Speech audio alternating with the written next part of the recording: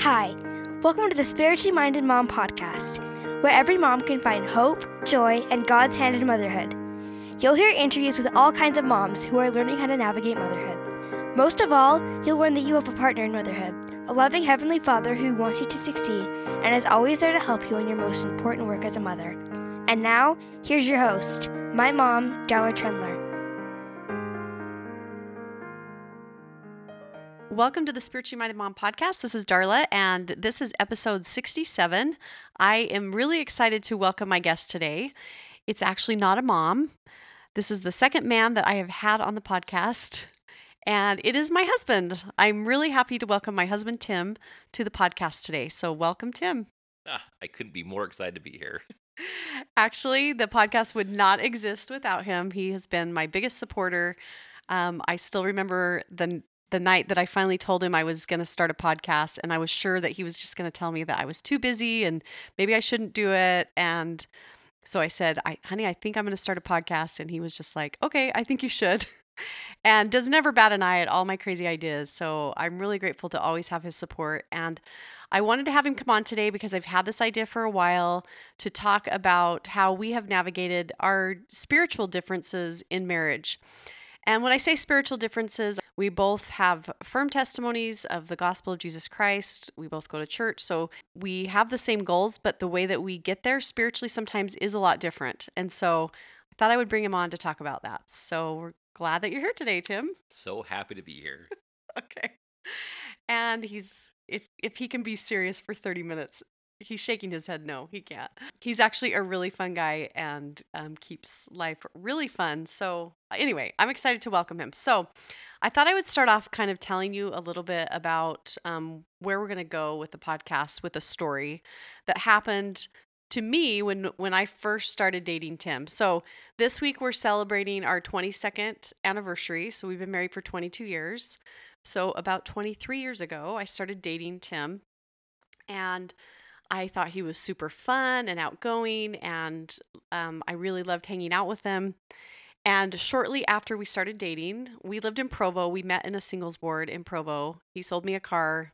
That's a whole nother story, but we now own a car dealership, so it's kind of funny. But we were dating, and there was a CES fireside that was going on one Sunday night at the Marriott Center. And I always went to all the firesides. I was super excited. And I think, if I'm recollecting this correctly, it was actually President Hinckley coming to speak, and he was the prophet at the time. And so my roommates and his roommates, we were all making plans to go together. And I was really shocked when Tim said, oh, I think I'm going to skip the fireside. I'll stay back and I'll make some homemade ice cream, and then everybody can come back here after. And he just really didn't care that much about going to the fireside, which really is, looking back, not a huge deal. But at that time, I was like, I don't know if I can date this guy. I don't know if he's spiritual enough or whatever. So we went to the fireside, his roommates, my roommates. Tim stayed back and made ice cream. We came back to his apartment. I remember the ice cream was really good. He is a very good homemade ice cream maker. And I was kind of bugged by it. Like, I didn't know if I could keep dating him, which to now sounds kind of ridiculous, right? Very ridiculous. And so I actually prayed about it, and I just said, Heavenly Father, I don't know if I can date him. Is this right? Because I had felt like it was really right from the very beginning of dating him. And I kind of got a rebuke from the Lord that day, and basically just got the answer that I didn't view Tim the way that God views him, and he knew what was in his heart, and that it was okay if he didn't view spiritual things the same way that I did. So really, we started out kind of seeing things a little different spiritually. Tim, what would you add to that story? Do you remember that? Vaguely, but somebody had to hold the fort down. It's like when the Saints went west, I'd be the guy standing back saying, you guys go ahead, and I'll make sure everything's fine here, and call me when the train's done, I'll come out. Yeah.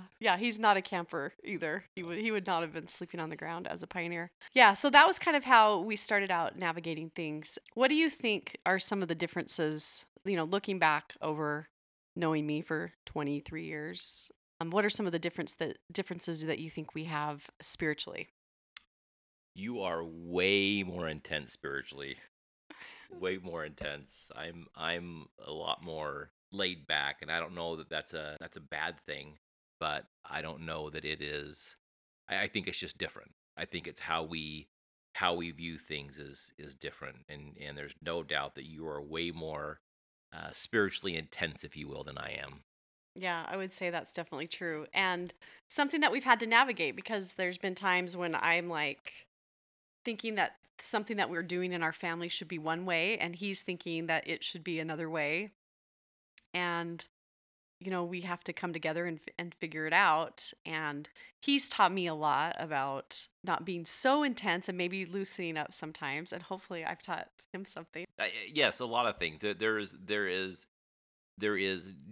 definitely times when I need to tone it back a little bit and maybe take something a little more serious. I always like to find humor in everything that I do. I think that just makes life fun. But sometimes there are things where you there's teaching moments we have with our kids that definitely call for a more reverence than a more fun teaching moment, if you will. I don't know how to explain that.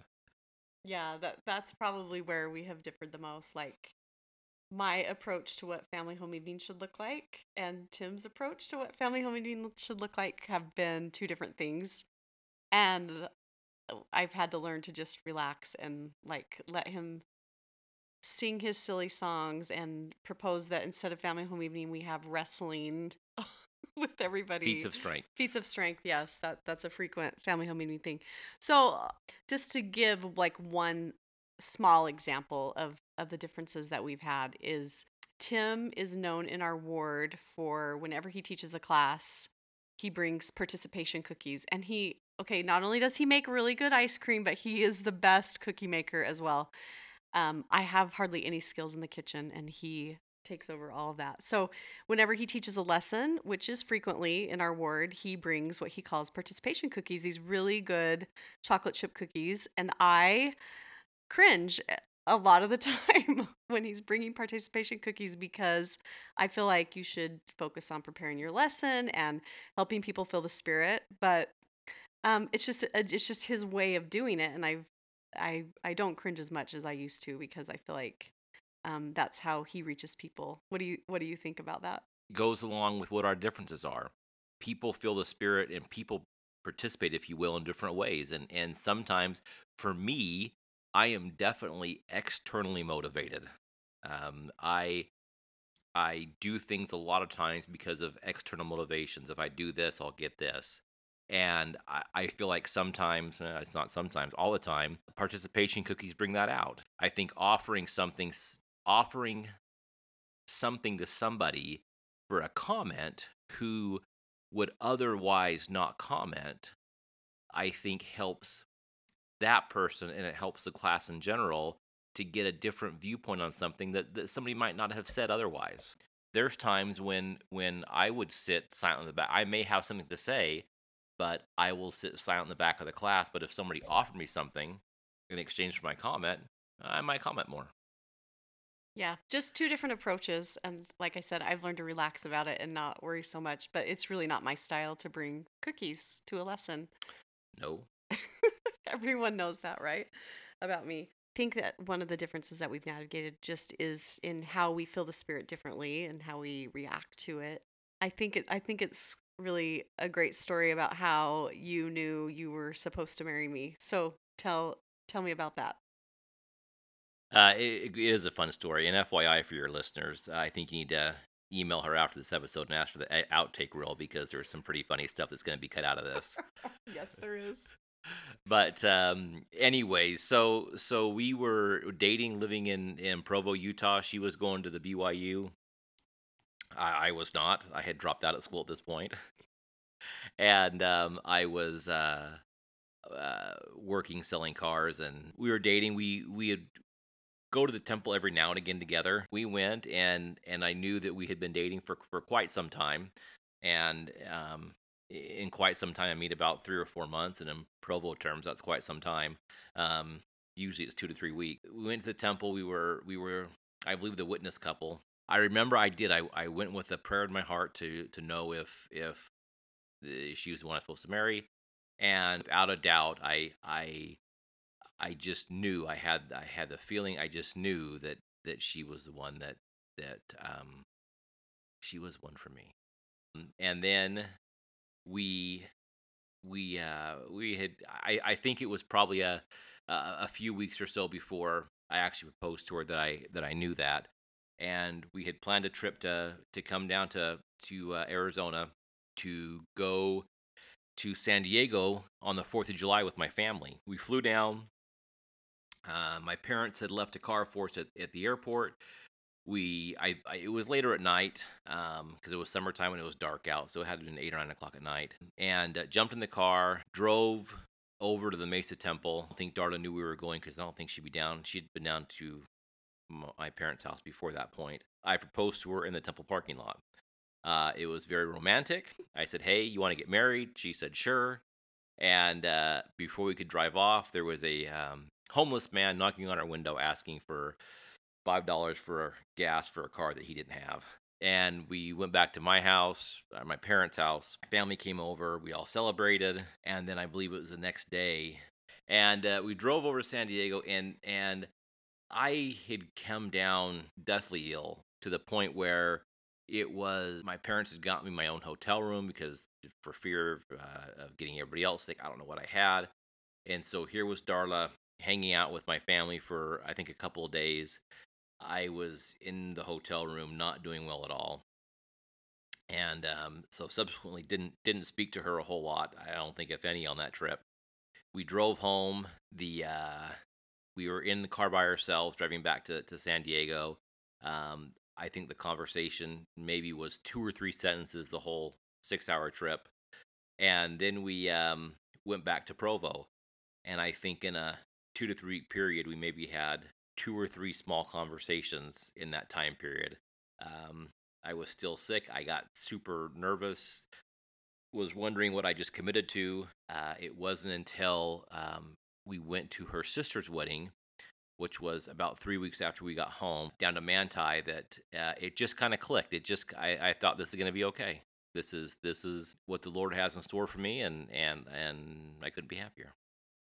But you had 3 weeks, like really 3 weeks that you didn't even talk to me. So, like, what was going through your head? Because you had the spiritual confirmation, like you knew you were doing the right thing, and then you kind of flipped out a little bit for a while. I was wondering what, after being single for 24 years of my life, what I had just committed to. And I think what's even more interesting than the fact that I didn't talk to her for almost 2 to 3 weeks is when she told the story in sacrament meeting. The amount of guys that came up to me afterwards and said, "I felt the exact same way," which was very interesting to me, that there's a lot of men out there who commit to get married and go, "What in the world did I just do?"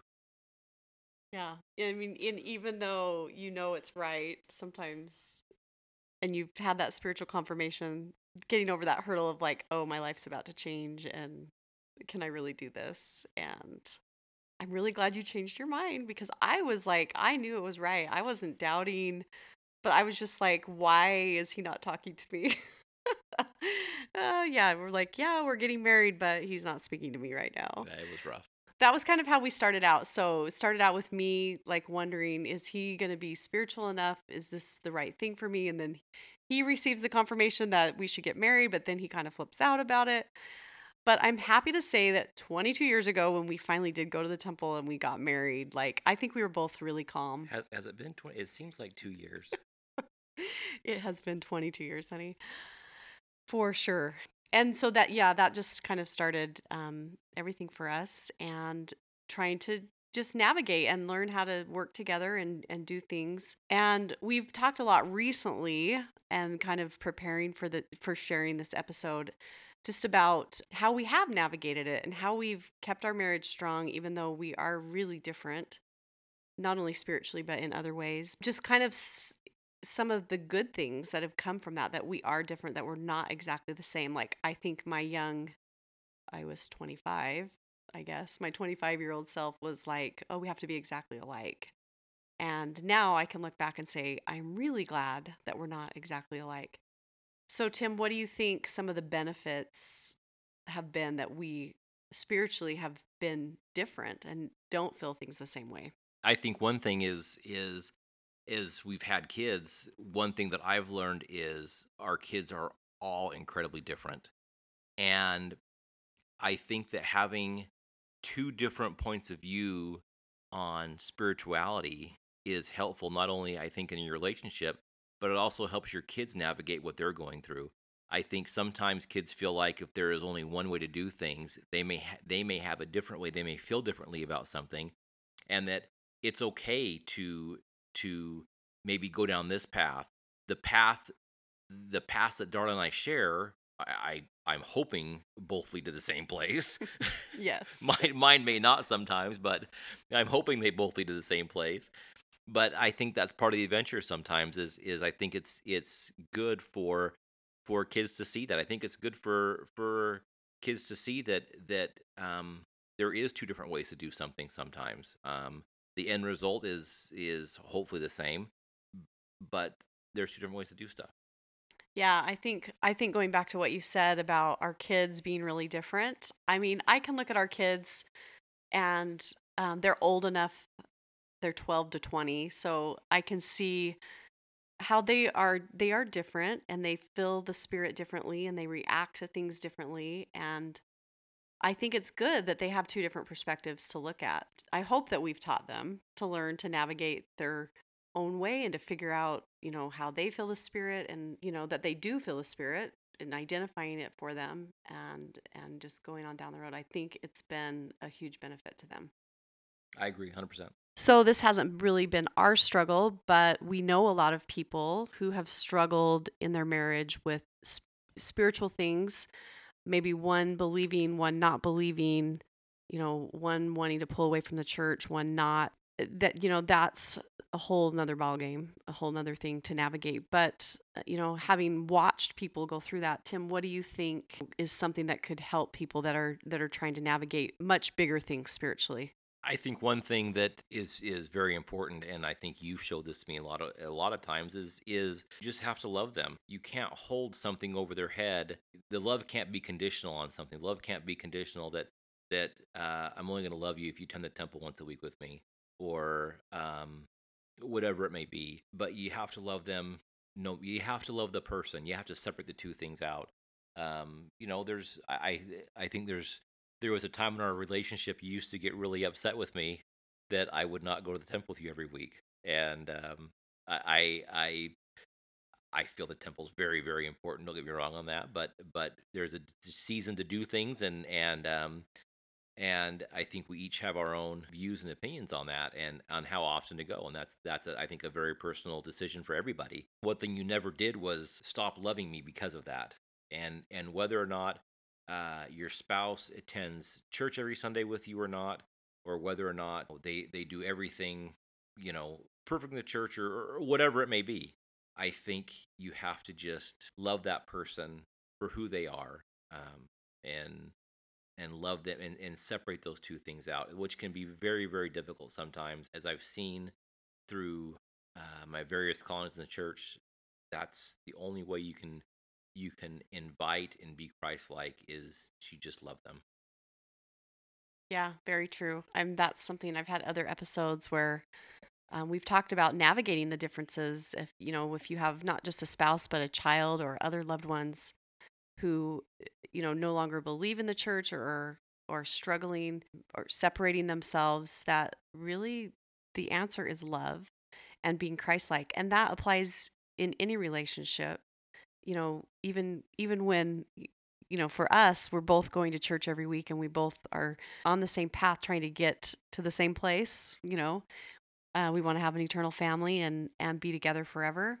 It takes an incredible amount of love, and I think that's what we have learned, and we haven't been perfect at it. And there's been times when I've been frustrated, and there's times that you've been frustrated with me. Never. Yeah, that's not true. But I really think that is what it boils down to, is love, and remembering that, we want, our ultimate goal is to be like the Savior and to be Christ-like. And another thing that we've talked a lot about in the last year is it's really not about me and it's not about you, but it's about our relationship and what is going to be the best thing for our relationship.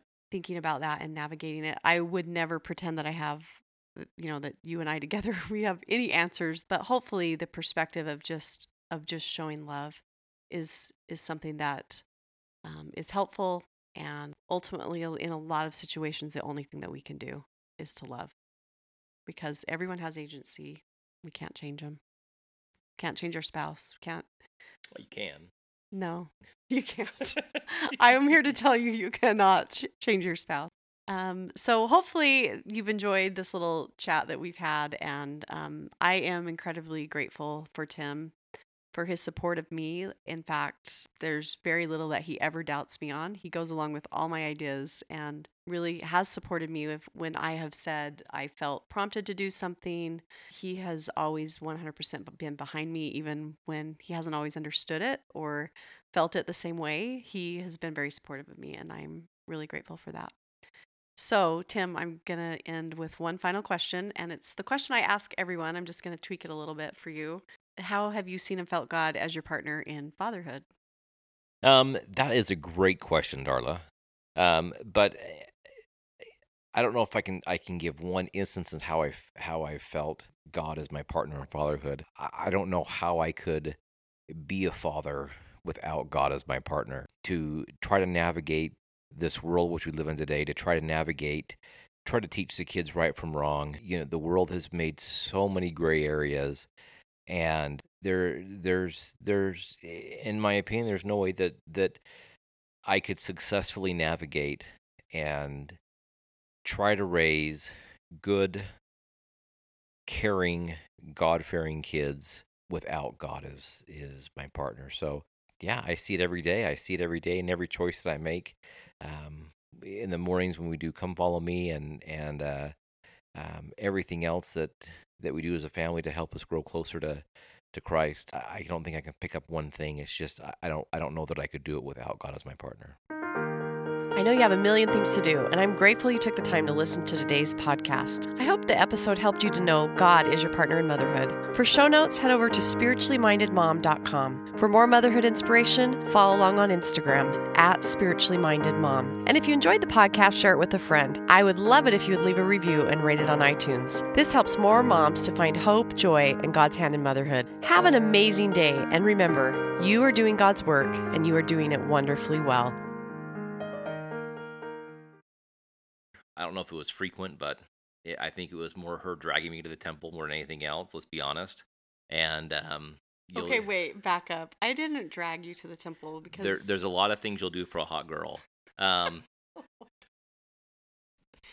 that's one of them. And so be editing that out. Oh my gosh. Okay, so I'm gonna ask one more question. Now I have to stay up and edit all this. Oh my gosh, you're so funny. Okay.